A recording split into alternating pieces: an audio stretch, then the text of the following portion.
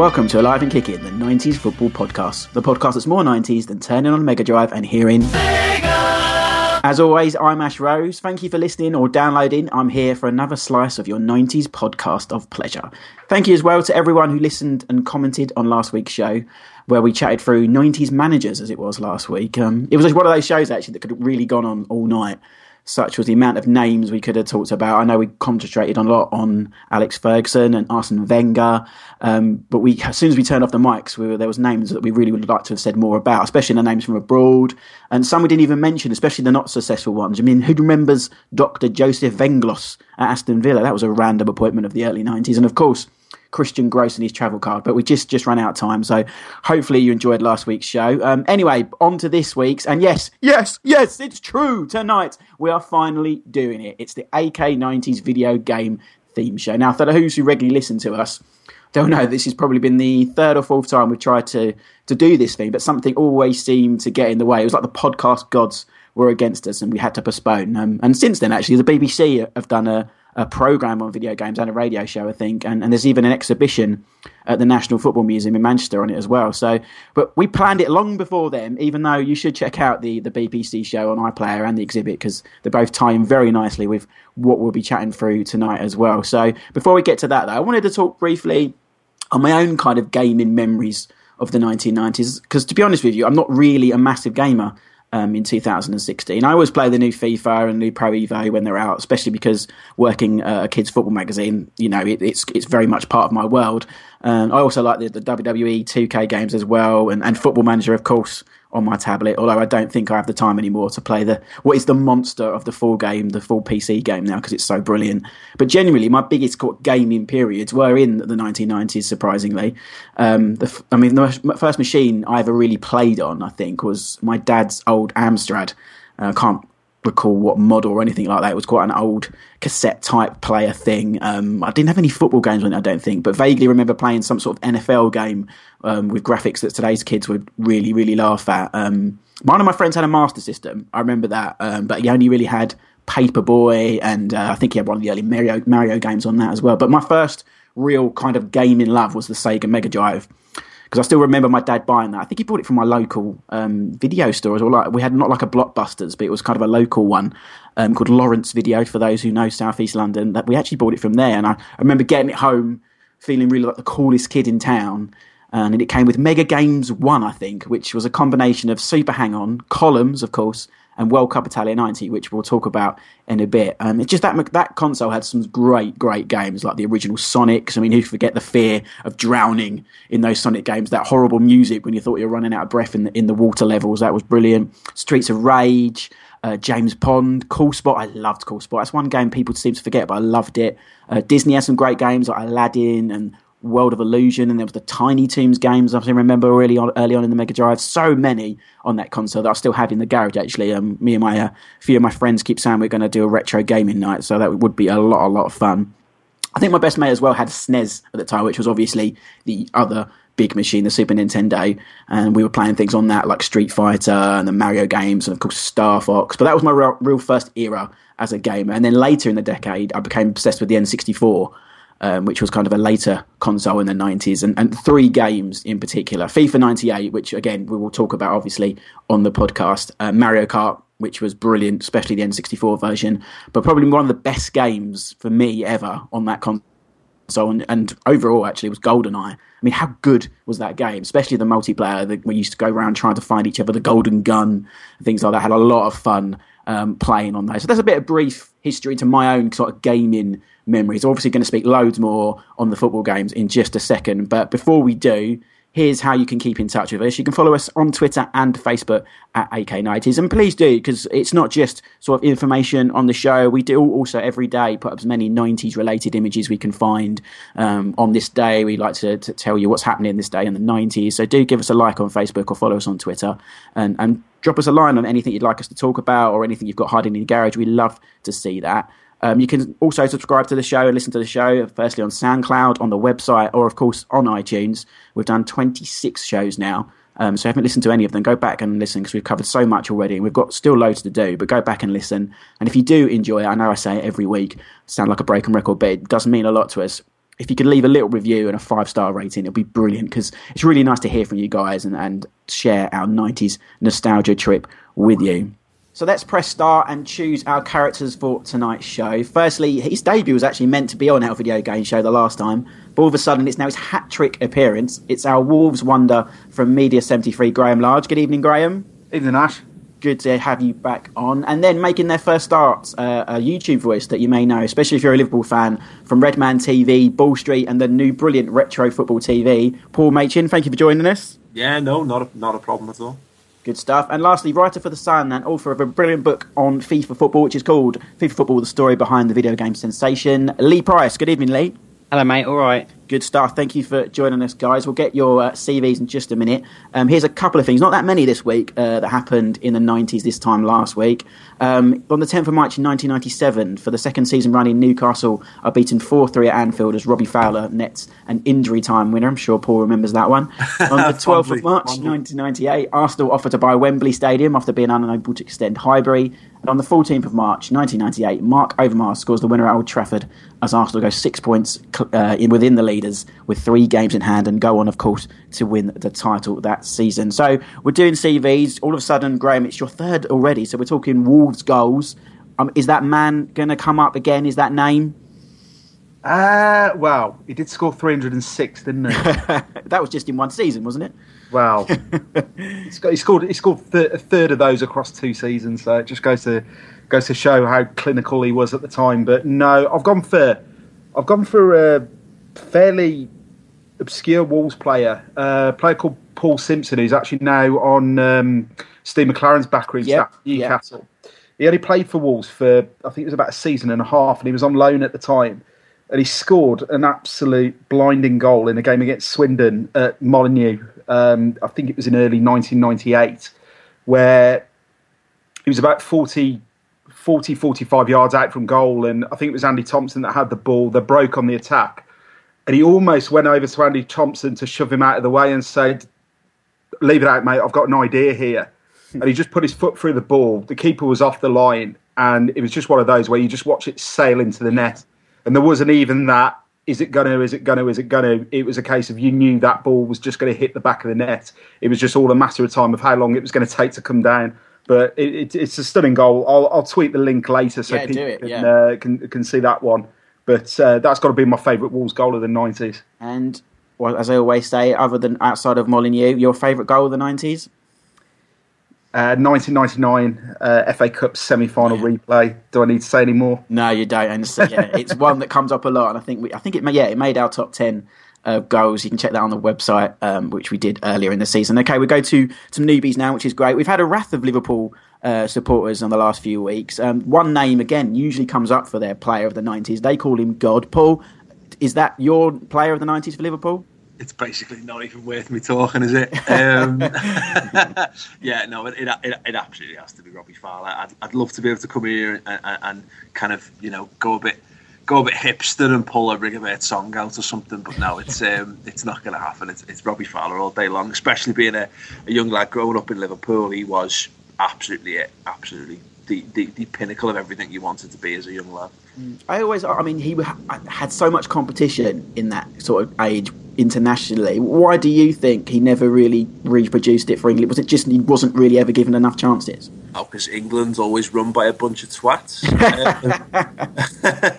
Good reason as any, yes. Yeah, no, it's right. That was the long-suffering thing as Liverpool fans is watching Liverpool players who you thought were more than good enough or better than what was available being kind of overlooked. And he played in that era when Alan Shearer was nailed on to play for England all day long, and then all of a sudden Michael Owen burst onto the scene, didn't he? And that was sort of the end of Fowler's chances for England. Just quickly on Owen, what as Liverpool? I know he went on to play for Man United, but even before that, you never really kind of held him in the same regard as Robbie, did you? What kind of reasons are there with Liverpool fans and Michael Owen?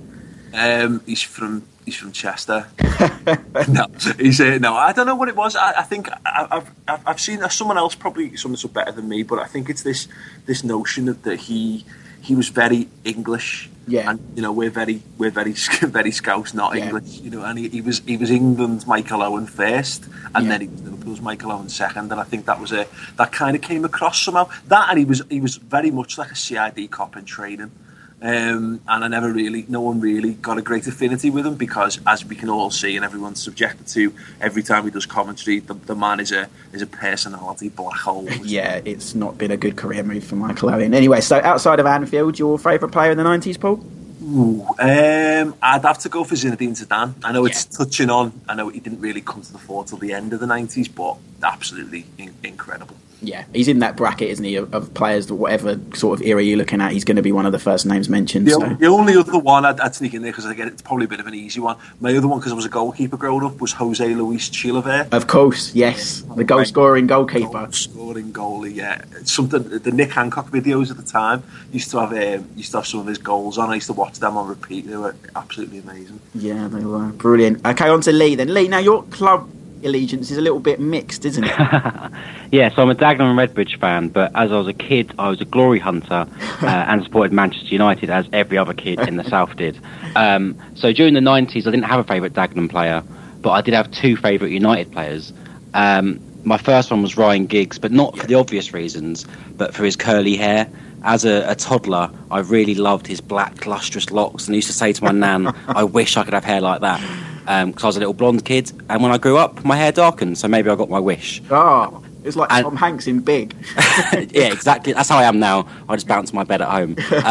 And my second player was Jaap Stam. He came a little bit late into the 90s, but I just thought for a kid who wanted to be a defender because he wasn't good enough to be a forward player, Jaap Stam was absolutely it in terms of physical defending and making up for technical deficiencies with physical attributes. So I idolised him, and he left too soon. Yeah, very true. Outside of Old Trafford then, not necessarily at Dagenham, but your favourite player of the 90s? Well, mine is actually video game inspired because I came to football through video games because my dad was boxing rather than football. Okay. And a very early edition of Championship Manager, I signed the French forward Patrice Loco. And he was my main man. And for like 2 or 3 seasons I was saying at school, I wish Man United would sign Patrice Loco. He's the best. And I think there was one season in real life where he actually replicated that form and then just dropped off entirely. Yeah, it's a name we've not had on here before, but it's brilliant. I agonised over bringing it up, but he was my first sort of idol in a weird way. No, that's a great, and obviously perfect for this week's theme as well. No, great stuff. I'm going to ask you quickly as well, your allegiance to what made you, because you've written a book on it, haven't you, switching to supporting Dagenham. What, just briefly, sum up, like, why did you decide and why Dagenham? Yeah, long story short, I was pissed off by the Premier League money-making machine. I moved house in the same summer that I had this epiphany, and my local club was Dagenham and Redbridge. They'd finished the lowest surviving club in the Football League, whereas Man United were the champions. So it just seemed like the most dramatic switch and the most obvious switch. And I've loved it, actually. No, that's good. That's make sure we give that a read because it's a very good book as well. And we'll talk about your FIFA one in just a bit as well. Yes. We're going to start off really because we've been wanting to do this theme for so long, so we're going to try and cover as much as possible in today's podcast with so much to talk about. But kind of your earliest gaming memories, EVG. I mean, I said in the intro that Mega Drive was kind of really my first proper love, my proper memories come from Mega Drive, and the first football game would have been World Cup Italia 90 with the big heads. Used to play from a bird's eye view. So let's start with Graham. What would be your first sort of early memories of football video games? Basically, I grew up in a little village in Shropshire, and in the nearby towns to me, Bridgnorth and Kidderminster, there were no computer game shops. So I used to have to wait to go to Wolverhampton, which didn't happen very often when I was younger, to go to a shop called Software City, where the guy seemed to me at the time like he was the coolest guy in the world, but I've probably changed my perception on the guy that run it since then over a few years, going on what gamers have turned into over the last few years. But he used to do a lot of bundle offers in the shop, so I used to love going in there because I used to be able to go in there with a tenner and come out with 3 or 4 games. Invariably, 2 of them would be crap, but I'd always get 2 decent ones out of there. But one of the first bundles I remember buying had Kickoff 2, Sensible Soccer the original, Premier Manager 2, and I think it was the original Striker game for the Amiga. Yeah. And that was probably the best bundle that I bought. They got progressively worse after that, but that cost me hours of my childhood, and I believe they were hours well spent anyway. I remember Super Kickoff 2 being on, I think I had it on a Game Boy as well.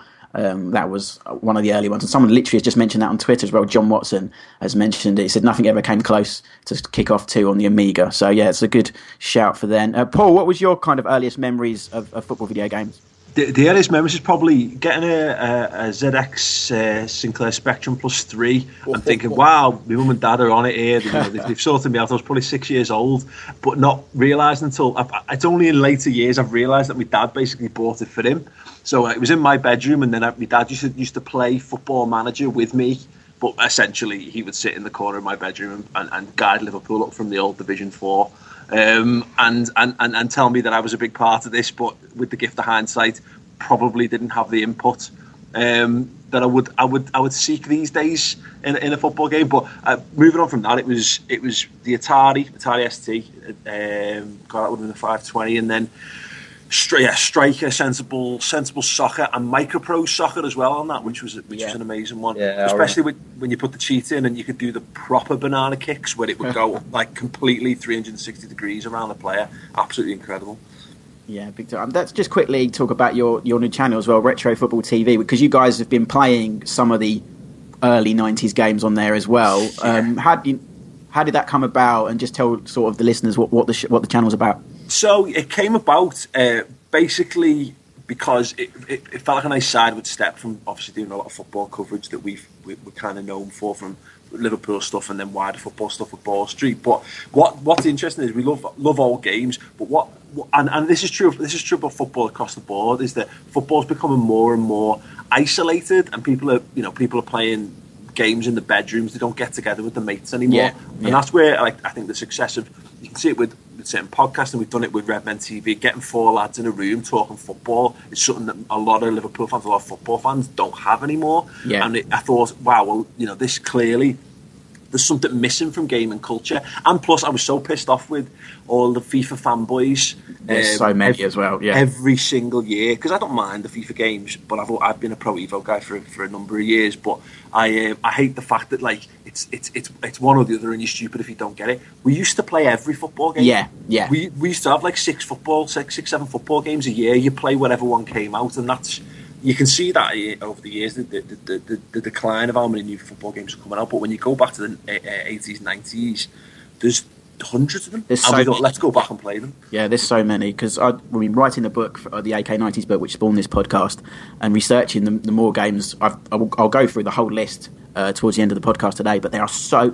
I don't think anyone can recall so many football games there wasn't. It wasn't like you say, like now you kind of get FIFA, Pro Evo, and that's kind of it. And obviously the management games. But there used to be one sort of every few months, and there's so different titles, different kind of variations, things like Red Card, which was all about sort of fouling people and things like that was in the 90s. So there are a lot. Let's just quickly go to Lee then. Lee, you're slightly younger than a couple of us, I believe. So what are your earliest gaming memories? Well, my first console was a Sega Mega Drive, and the first football game I remember was Marco's Magic Football. Oh, brilliant. That's a great one, yeah. Which was like the side-scrolling platformer, which I don't know what relevance it had to actual football, but you kicked a footballer through these various levels. So that was my first it was like an old-school kind of Sonic game, but just with a little kid with a football. Yeah, booting a football around the level, which was quite fun. And then my first real game was Adidas Power Soccer, which I obsessed over. Yeah, that's a great game. Yeah, that was another one that was way up there in some of the Twitter mentions as well. Can I just say that is one that does not hold up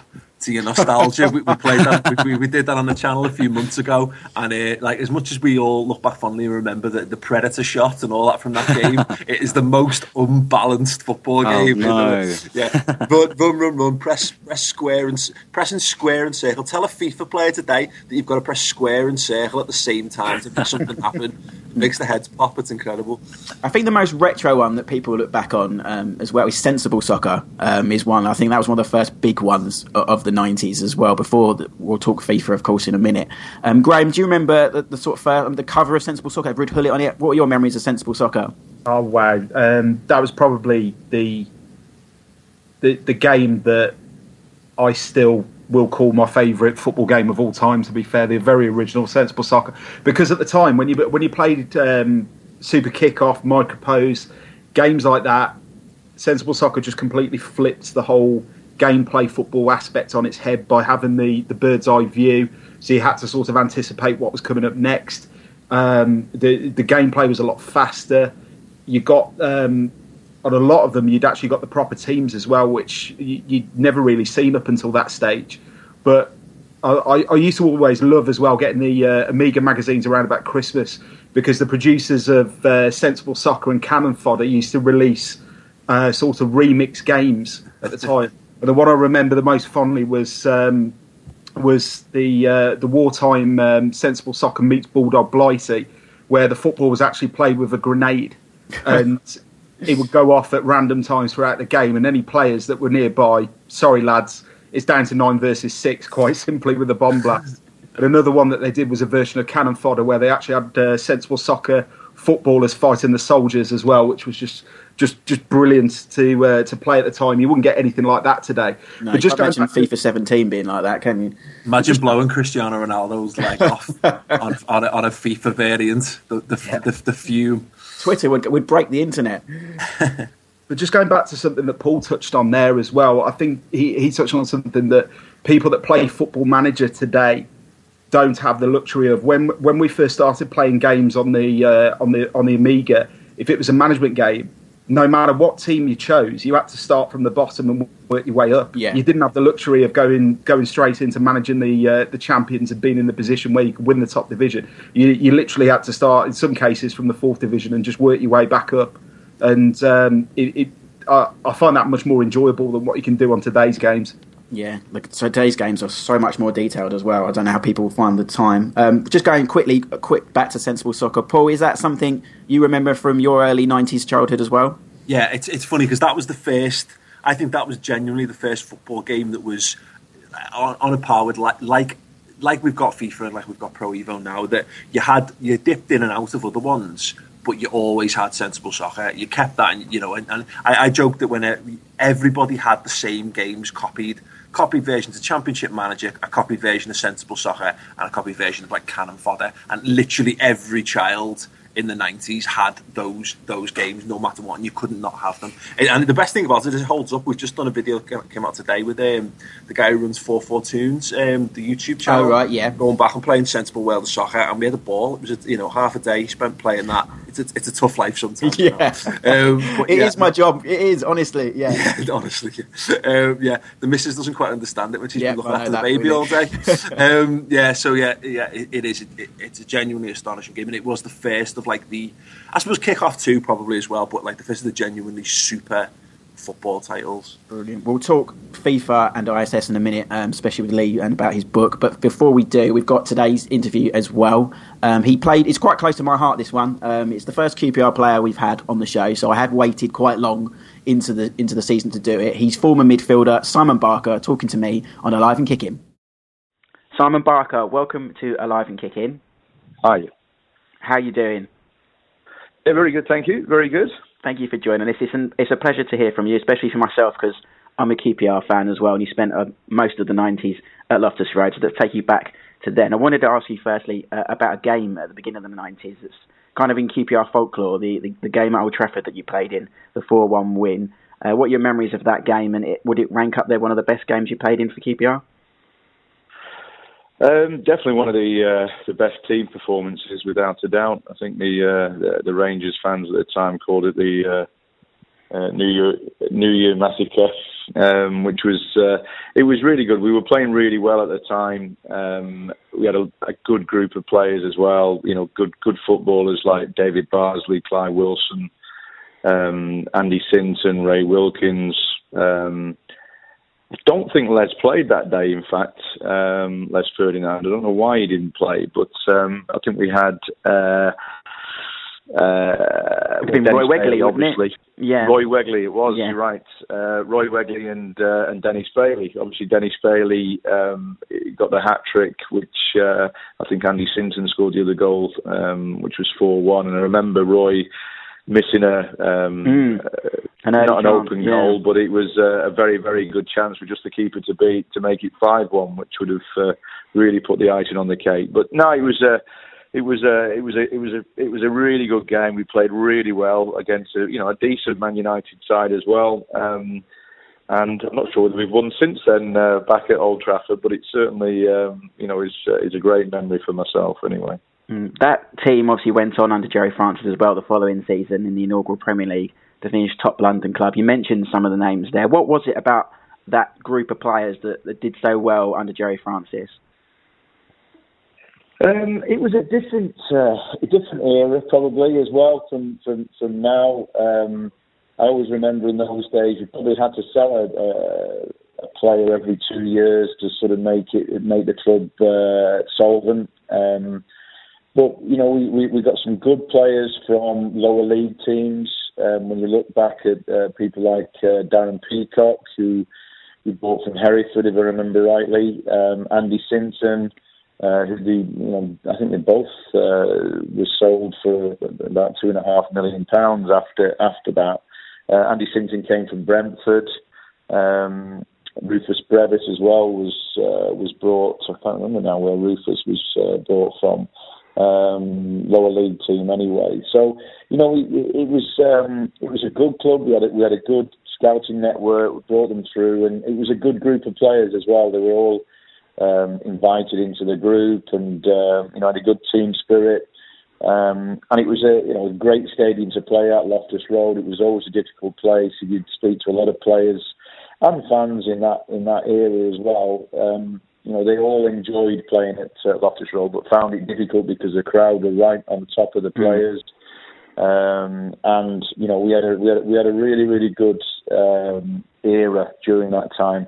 Even before that, God bless him. For me, was a really good manager was Don Howe, and he was just recently died. But he was great for me. He liked me as a player and got me into the side, and I'll be forever grateful for his input into my career and got my career going. And then obviously we moved on to Gerry Francis, who was a great organiser of the side, worked very much on the team play, but we had very good players within that team play as well. As I said, great fullbacks. Start of any attack is your fullback with David Barsley and Clive Wilson, as well as Rufus Brevis as well. But good footballers as well, and obviously we had up front with Les Ferdinand. And players like Gary Penrice and Roy Wegerle and Dennis Bailey with that great hat trick, who always used to come in and score goals. You mentioned Les. Obviously, he was the standout player of that era as well. How good was Les? And is there anyone sort of modern day you compare him to? I'm not sure that I can actually think about somebody who was Les. If he was still playing now, would be a 70-80 million pound player. Yeah. For me, he had everything, absolutely everything. If teams' back fours dropped off, he'd come short, pick the ball up and dribble past them. If they pushed up, he could run in behind. If they played deep and we just put the ball in the box, his leap was unbelievable. He wasn't 6 foot. I think he was about 5'11" or something like that. Les was maybe 6 foot, but his unbelievable hang time was frightening. He had absolutely everything. He could dribble, he could score. He worked hard. A great lad as well, a really good lad. Maybe the only thing I would say that he didn't have was complete belief that he was as good as he was. That might be the only slight thing that I could say. But other than that, he was absolutely great for QPR and went on to prove himself at Newcastle and played on a number of clubs after that, Tottenham, Bolton and Leicester, I think it was, which proved that he was a good pro as well, that he played so long. So, I would say he's probably the best player I've played with. And he makes a massive difference to our side. I remember rightly when he left to go to Newcastle, I think he'd scored about 23 goals the previous year, and I think it was Kevin Gallen had got probably about 10, I think. 10 or 12 the year before. I think we then replaced him with Mark Haitley, who unfortunately was a good player but was injured at the time. Great lad. It didn't quite work out the way we'd all hoped. Danny Dichio came in, I think, and scored about 12 goals. I think Kevin scored around about the same. I sort of chipped in with about 6, and probably that 10 goal difference was the reason why we got relegated the following year. Which shows you how much you need a goal scorer to be a good side and to be able to compete in that division. You mentioned the relegation the following year, and Ray Wilkins came in, and then Stuart Hewson. Was it Keeper didn't quite ever get the balance right to go straight back up, and never really, like you said, replace the goals of Les? I don't think we did replace the goals of. Ray was there the year before. I think the year before we finished, I'm not sure, but quite high up in the league the year before and played really well. We lost Les, and then we went down that following year. And then Ray started off the first season in the Championship, and was, I think, after about 5 games, I think he left with a new owner coming in. I think they put money into it. I remember him buying John Spencer and Gavin Peacock, 2 very, very good players, but it just didn't happen. And I think that's proven with a lot of clubs that have gone down. It's a very difficult division to get out of, and it just didn't happen. And we know what happened. It took a long, long time for Rangers to get back into the Premier League. Even though it was for a short time, back down again and back up again and then back down again, which was very disappointing watching from afar. I now live up in Manchester now, but I always watch what happens at Rangers, and was lucky enough to go back a year, 2 years ago, which was really good to see everybody back there. You played with quite a few different midfield partners at QPR during your time there, with Ray Wilkins and Ian Holloway, and then Gavin Peacock, as you mentioned. Is there one you prefer to play with? You had the best partnership with? Lots. I enjoyed playing with all of them, actually. It was a great time. There were some very, very good players that I played with. Ray with his passing ability, but also his knowledge and experience. I learned a lot from Ray in how to play. Ian Holloway was great. I loved playing with Ian because of his enthusiasm, his energetic play, and he would allow me to get forward and try and score goals. Gavin was a very good player. I always remember playing with Steve Hodge. I had a great spell with Steve Hodge, of the old Nottingham Forest player who came to QPR, and we had a very good, although short time playing together in midfield, which was really good. But no, I enjoyed all the midfield partners that I played with. It was a very special time at QPR in those days, and maybe was taken for granted at the time. But looking back, it was halcyon days. You mentioned Les was probably the best you played with. Who would you say would be the best player of that era that you played against? The best player I played against, in my opinion, was John Barnes. The Liverpool side of that era, late 80s, was a great side. He was a great player, great athlete, great balance, great skill. He had everything, and a really good football intelligence, tactical knowledge. Played against lots and lots of good players in that era. Paul Gascoigne and Chris Waddle. So many players that I could mention. But John Barnes, for me, I always say was the best player I played against in that era. Brilliant. And what are you up to now, Simon? Are you still with the PFA? What's your role there? Yeah. I'm been here now 16 years since I retired at age 35. So into my 50s now. I'm the assistant chief executive here at the Professional Footballers Association. I deal with lots of represent players in disciplinary tribunals and dispute resolution between clubs, players, and governing bodies, contracts, regulations, all things like that. It's a job I love doing. It was something I was very interested in, and was a PFA rep when I was at QPR. And I was lucky enough to be offered a job when I retired. And as I say, I've been here since then. So, it's been a big part of my life, and, I feel very lucky that I've been able to enjoy both my playing career and also afterwards, and I've still been involved in football. So I feel very, very lucky as a person. Brilliant. Well, thank you very much for talking. You're very well thought of at Loftus Road, so thank you for that, and thanks for talking to us. Thanks very much, Ash. Cheers, all Simon. the best. Bye-bye. Bye, man. Good stuff there from Simon, and holds some particular fond memories for me, especially that game at Old Trafford as well. So let's talk FIFA then with Lee, who literally wrote the book on the subject. Let's talk briefly then how FIFA came about in the 90s. The first one came out in 94. FIFA 94 actually came out December 93. So tell us briefly about how it came about and your early memories of that first FIFA game. Yeah, so it came out almost by mistake. So at the time, EA Sports were wholly focused on North American sports.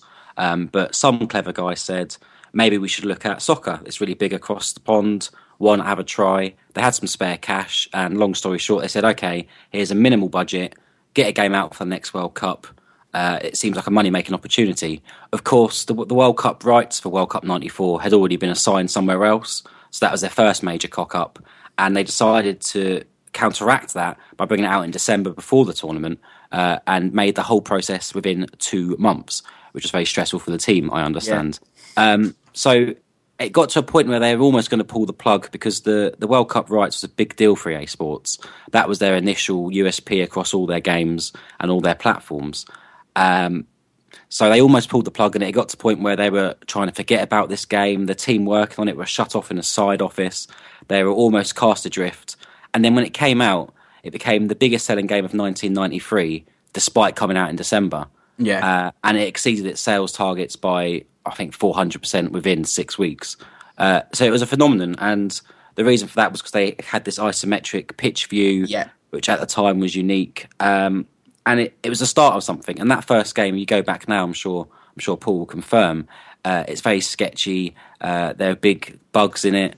But you can see that the view was a game changer, and that established FIFA quite quickly as a market leader. Paul, what are your memories from the first sort of FIFA game? Yeah, I think it was well, whether it was actually revolutionary or it felt, or we were told it was revolutionary, because I remember the box for the Super Nintendo, and it was very proud of the animation, and it would show like the 4 frames of animation that the goalkeepers had, which is obviously groundbreaking. But yeah, it's one of those things. It feels a bit still to go back to, but at the time, yeah, it felt like something we'd not seen. We'd gotten used to the top-down view. Yeah. We'd gotten used to, kind of left to right scrolling games or whatever, and then that came out, and it felt next generation compared to the things that we'd had prior to that, and that was, I remember, like literally the anticipation of going into town to pick that game up and then getting home to play it. Again, like I say, as with many of these things, when you go back and play it now, you kind of wonder what the hell you were thinking. But it was at the time, it was out of this world. It had many quirks as well that I quite like. Things like, you had the EA Superstar team with Ken Law, because he didn't have the player names and things like that, and playing Qatar and scoring like 20 goals against them. Graham, what are your memories of the first FIFA International Superstar Soccer?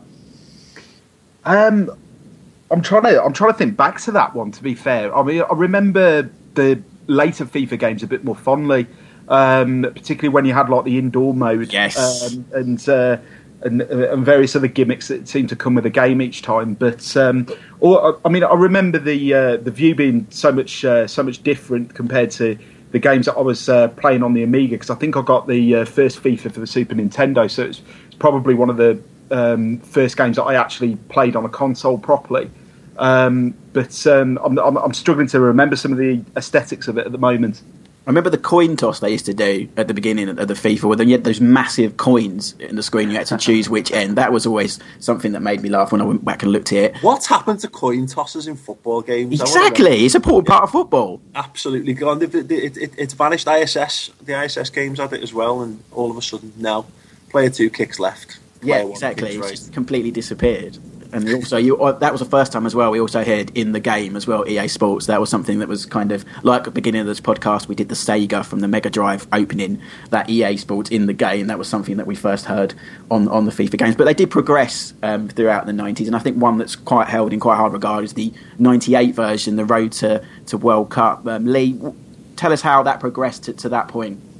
So the games then started to become more serious. They realised, oh, actually, this soccer thing has got an audience. So they started putting actual dedicated teams rather than a small crew, and it became a real game.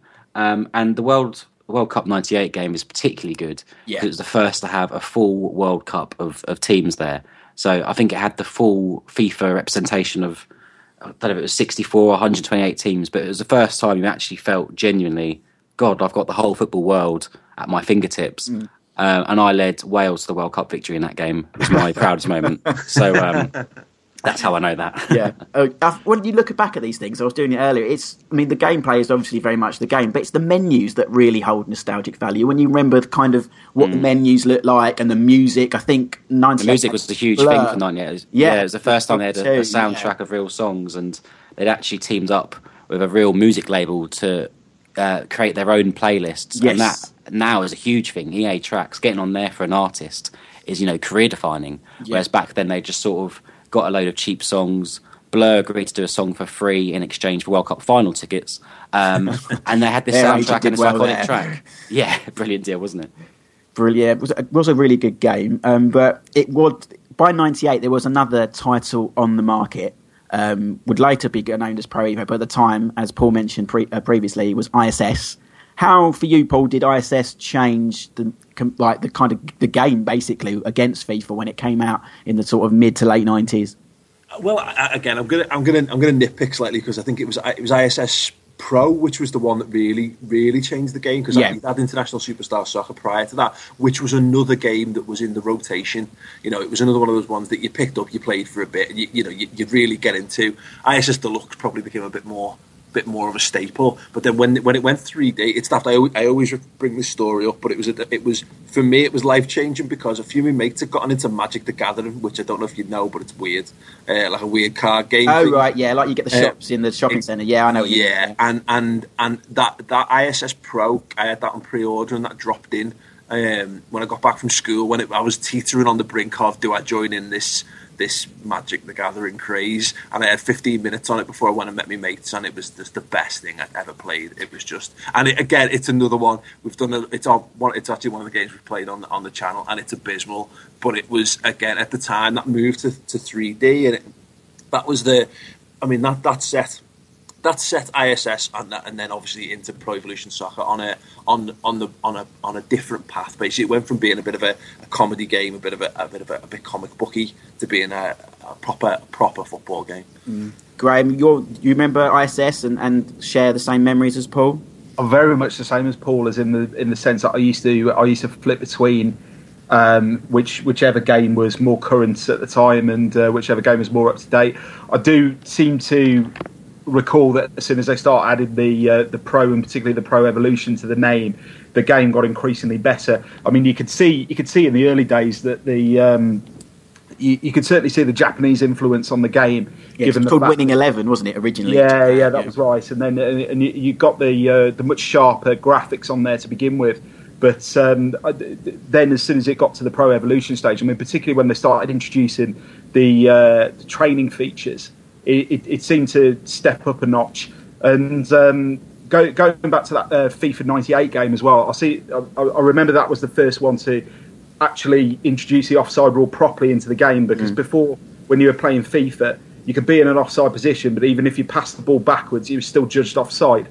And it used to be one of the most frustrating things about playing FIFA. But certainly as you got towards 98, 99, you certainly saw both sides step up a considerable amount in terms of producing a much more realistic football game. I remember the names as well, because they didn't have the license, did they? So they had like Roberto Larcos and Juan Revron, it was meant to be Juan Veron, and even David Beckham, I think it was, on some of them, which was quite amusing. Lee, you openly admit in your book that you were a Pro Evo man before you got into the FIFA stuff. Was it ISS you got you there? Yeah, I think it was, and I think Pro Evo in the early 2000s, when they were at their most dominant, so towards the end of the 90s, where they were just starting to build up a head of steam, and everyone went, do you know what, this isn't FIFA, but it's pretty damn good, and actually in many ways it's better than FIFA, because at that time FIFA was so obsessed with collecting licenses, so they were adding the Spanish second division, the Portuguese league, the Chinese league, whereas it felt like Konami, who make Pro Evo, were adding actual features to their gameplay, and it told. And I just wanted to quickly mention that it's hard to imagine now, but Pro Evo at one point were FIFA. They actually poached FIFA's cover star in 2004, Thierry Henry, and they were the dominant force. And that caused such chaos at the EA HQ that they started hiring loads of English guys who were Pro Evo fanatics to tell them where they were going wrong and to change FIFA. And clearly it worked. I'm going to put you guys on the spot, each of you now. So we're talking strictly 90s, ISS or FIFA, Paul? Oh, it's ISS all day long. Lee? I feel like the only answer is ISS, but I did like 98 on FIFA. Graham? We seem to have lost Graham. Sorry, I'm here. Yeah. You're just torn. You're just torn. Too busy thinking about it. ISS then. No, I was still on mute. I didn't realise. No, it's got to be ISS. Yeah, sweeping the board there for us in the 90s then. Good battle between the two. We're going to move on and talk about management games, because I think they're obviously a massive, massive part of the 1990s, especially the juggernaut that was Championship Manager, which we know the story that became Football Manager later on in the noughties. But it wasn't alone. There was Premier Manager as well, and there was a couple of sort of football titles endorsed by managers like Graham Souness. Brian Clough did one called First Division Manager as well. But I think Championship Manager for all of us, I would imagine, is the game that really kind of got us through many a nights. Wouldn't you agree, Paul? Oh, 100%, yeah. It's one of those, it was, they talk about it now like a killer app or what have you, which sounds horrible, and I wish I'd not said that, because I sound like some sort of tech knob.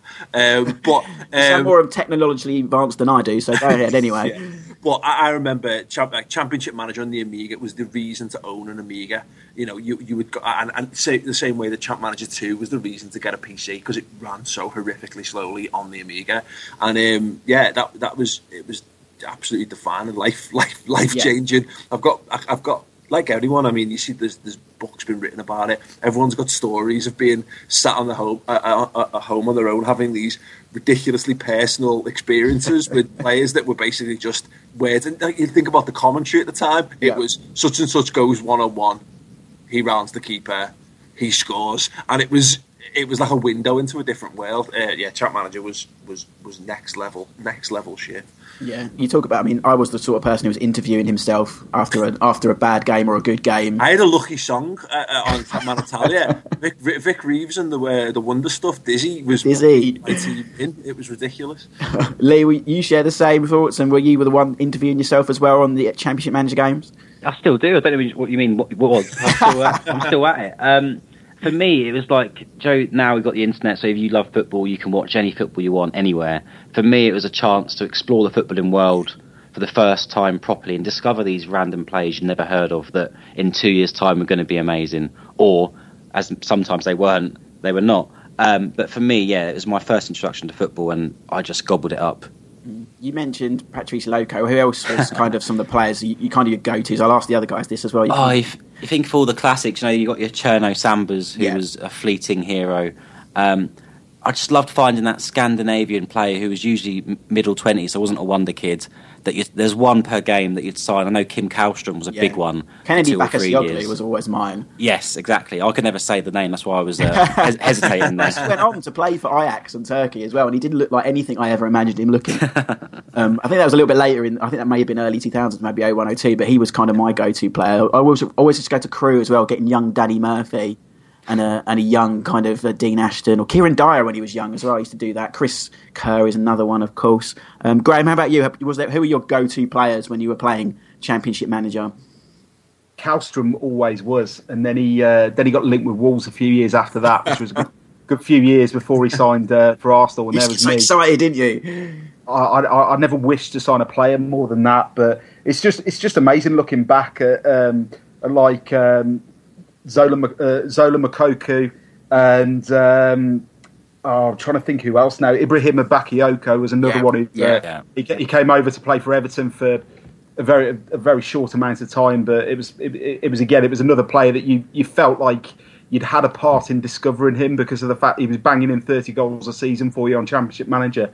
But going back to that, and the nights I used to spend, particularly in the summer holidays, on my PC, and the most infuriating thing used to be when one of my friends that lived around the corner used to come round on a night, and I'd have interference, and I just used to be, I want to just be on my own with the game, leave me alone for a bit.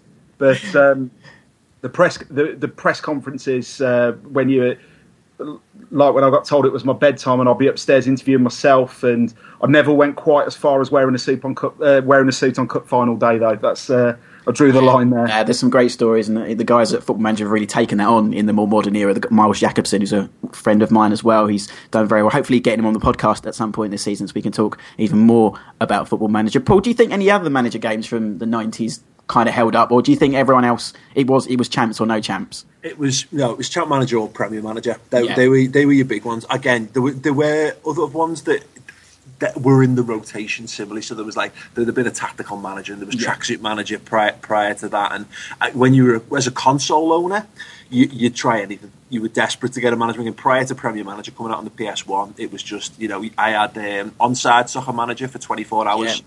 And it was the worst. I remember that. It was the worst. And I took it back and got FIFA 97. And I basically had to give it to my mum and get her to play stupid. Like, she was so thick that she'd bought this game instead of FIFA 97 for some reason. But yeah, no, Premier Manager was the only other one I think that really stood out, with its copy protection wheel, and it's bringing Wickham up from the conference and stuff. It was sensational. Brilliant. We're going to have to say goodbye to one of our guests because he's off to the Wolves game tonight.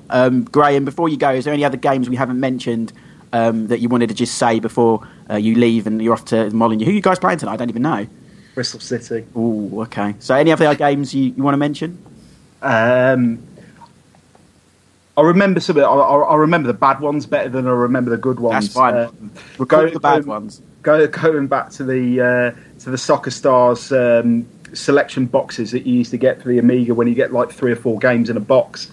I once had Manchester United Kings of Europe for the Amiga in that game, and I think that was at a time when they were starting to get a bit more global publicity, just before the glory years started in the early 90s. Yeah. And it was possibly the worst football game I've ever played in my life, and I've got a lot that can hold a candle to that. But it was kind of like the people that had made the game had obviously made no effort to research Man United, because you had like defenders called Lee Sharps, and there was only one goalkeeper, and there was all sorts of errors. I think Steve Bruce was on there as a striker, and but it was just the gameplay itself. It was so slow.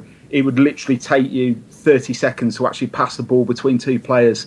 And if you want to go and play one, Paul, and put that on YouTube, I'll be interested to see your thoughts on that one. It's weird because I remember Man United in Europe as a game on the Amiga, and think again in nostalgia, thinking it was one of the greatest things we'd ever seen at the time, because you had little replicas of the kits and and all that kind of stuff. But yeah, maybe we'll go back to that one and see if it holds up. Really well. Thanks very much, Graham. We're going to carry on for a little bit longer, but cheers, Graham. We'll speak to you again soon. Speak soon. So I'm just going to do a few Twitter mentions from you guys today that we put on, just a few games that you wanted to mention. Liam Matthewman, who's been on with us before, said the original Champ Manager we spoke about. Mark Carruthers, Sensible World of Soccer and FIFA 98. All the big guns are out again. Ralph Welch, who's been on many times. Football Tactician 2 on the Amiga. He says Cole Eburn and Justin Flo up front for Sheffield Wednesday. Unstoppable. Some great memories there. Colin, I'm sorry if I pronounced this wrong. Colin Shalfer said Actual Soccer for Macintosh, one of the very few games developed for the Mac at all. Ian Murray said Premier Manager 3. Jay Atkinson was an absolute beast. Mark Edworthy on loan every time. Dominic Hangley, who was on last week with us, said FIFA 96 and 97. And Viva Football, which is another random one from the late 90s. Just a few more. James Layfield, Championship Manager. We had a couple from Richard Buxton. Said again FIFA 95. One that always comes up, Matthew Braithwaite on Facebook said to me the last time we were going to talk, it was called Three Lions, which was kind of late into the 90s as well. Very square-looking players that was based around the England team, and I think it was towards 98 around that time. But let's put it to the guys that we did just to Graham. Paul, is there any kind of games you haven't mentioned from the 90s that you wanted to give a shout-out to or recall some memories? Yeah, I mean, it was touched upon earlier, but games like Striker, Yeah. Other than it was lightning quick. It had the not quite the top down view. It was a little flatter than that. But that at the time again was joystick waggling heaven. Which sounds slightly filthy, but yeah. But that should be a hashtag in its own right, actually. Yeah, absolutely. There was another one in terms of management games that's come back to me, and it's something that's definitely on my list to track down. There was a game called The Manager on the Amiga. I think it was called Bundesliga Manager in Europe, and it had a very similar sort of thing. It was a cross between Championship Manager and Premier, basically, and had little highlights and what have you, the matches, and there was a cheat where you could get loads of money and all that stuff. Me and my cousin pumped many an hour into that game. Very good. Lee, how about you? What we haven't mentioned, or is any sort of FIFA stories you wanted to add as well? What would you like to recall from the 90s? Well, there were two games that I remember particularly loving, and no one ever mentions them otherwise, so I must be wrong. But there was a game called FA Premier League Stars, which I think was the Premier League. That's an EA game, wasn't it? It was, and it was the Premier League trying to go it alone in video game sense. And it was a bit like a precursor to FIFA Ultimate Team in that you collected stars or points and you spent them on stars. And I just remember being really obsessed and playing it over a whole school summer holidays and going back to school the next year, and none of my friends even heard of the game. So I don't know if that's been tried and tested since. But the other one was a management game, Ultimate Soccer Manager, which was quite quaint in its overview, but I just really loved it. And also, I should mention, David Beckham's Soccer. I don't know why I bought it. I don't know what I expected. But it was one of the most quietest video games I've ever played, and also one of the most self-indulgent. So that was a waste of money. He wasn't alone, Bex. Just going on from that, there's a few here that I searched when I was doing the book about sort of player-endorsed games. So Emily Hughes and Gary Lineker had one just at the very end of the 80s that were more into the 90s. There was Gaza, and Gaza 2, of course. There was a sequel as well. John Barnes' European Football Challenge. Graham Souness' International Soccer. Graham Taylor's England manager. Can't believe they made that game. That must have been a very awful game. And then the decade ended, of course, with Michael Owen's World League Soccer 99. Oh, of course, yeah. On the PlayStation. I think that was by Edios as well. We've had another tweet in about our games, and it's our regular Joel Young says on Champ Manager 95, you played everyone through the middle, you won every game, especially if you bought Nick Barmby, of course, coming from a Borough fan. I'm just going to go through this list, as I mentioned earlier on the podcast. Guys, interrupt me if you kind of want to say anything about these games, but these just more the plethora of games that were out in the 90s, football games in Action Soccer, Actual Soccer, Champions of Europe, Complete Onside Soccer, Dino Dini Soccer, which was on the Mega Drive. I know Dini, carry on. Yeah, there you go. European Soccer Challenge, Fever Pitch, Football Champ, Football Glory, Goal, Marco's Magic Football, as Lee mentioned at the top of the podcast, Mega Man Soccer, which is one that kind of completely escaped me, the Mega Man character from the Nintendo games, Olympic Soccer, Sega Worldwide Soccer 97, Soccer Mania, Super Match Soccer, Super Soccer Kid, Super Soccer, This Is Football, Total Football, Ultimate Soccer and World Soccer, and then lastly I would also mention Virtual Soccer, which was a brilliant arcade game in the 1990s as well. So you can just see, as we've mentioned, how many games, and I'm impressed how many different names that they came up with in the 90s for these games. They all sound very similar, but they're all very different. Any of those will ring a bell, Paul? Oh God, yeah! And literally, we could have done the old sticker thing where you go got need. Yeah.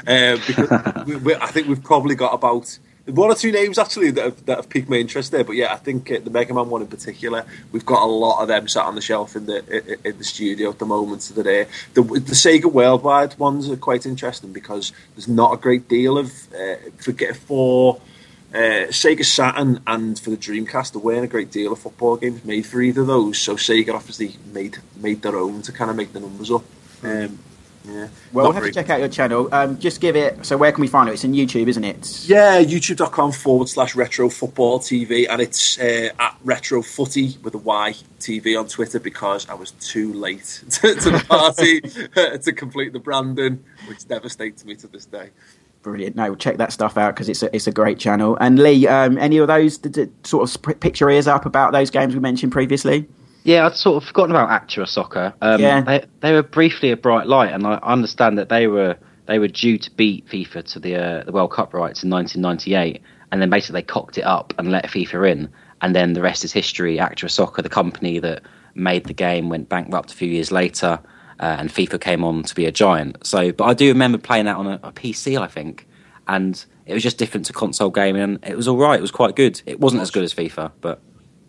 Yeah, that was the one that actually had the most bizarre camera angles in the history of football games ever, where it kind of spins around at all times. Again, we've actually done a 4-player version of Actual Soccer 2s on the channel at the minute, and it's hilarious for just how difficult it is to get a shot off on that game. Brilliant. Well, make sure you check out the channel and Lee's book. I imagine Amazon, all the usual places, Lee? Yes, yeah. Put Lee Price into Amazon and something should come up, hopefully. Brilliant. Check that, guys, out. Thank you very much, Paul and Lee, and of course Graham as well, who was with us previously. Just a couple of shout-outs for us before we go. A couple of podcasts, actually, that you should listen to. They're not football-related, but kind of nostalgic-based. Firstly, from the Monday Night Carlo, we're actually going to be on it on the 14th of March. Again, I'll remind you next week. Pop culture, a bit of nostalgia, a bit of wrestling, a bit of football, anything that's going round. And then there's also the Going Somewhere podcast, which is produced and presented by our own producer, Gabe. You can find it on iTunes, and it's also on Twitter and Facebook at Going Show. So please do check that out, because they have 2 great listens. Thank you again, guys, for tonight. That's been a great look back at some brilliant 90s games. Do, guys, come on again. And until then, we'll be talking next week. We'll let you know what the theme will be. So keep checking out Twitter to see what we'll be talking about next week. But until then, keep it 90s. This podcast is a West 12 Media and Burble Media production.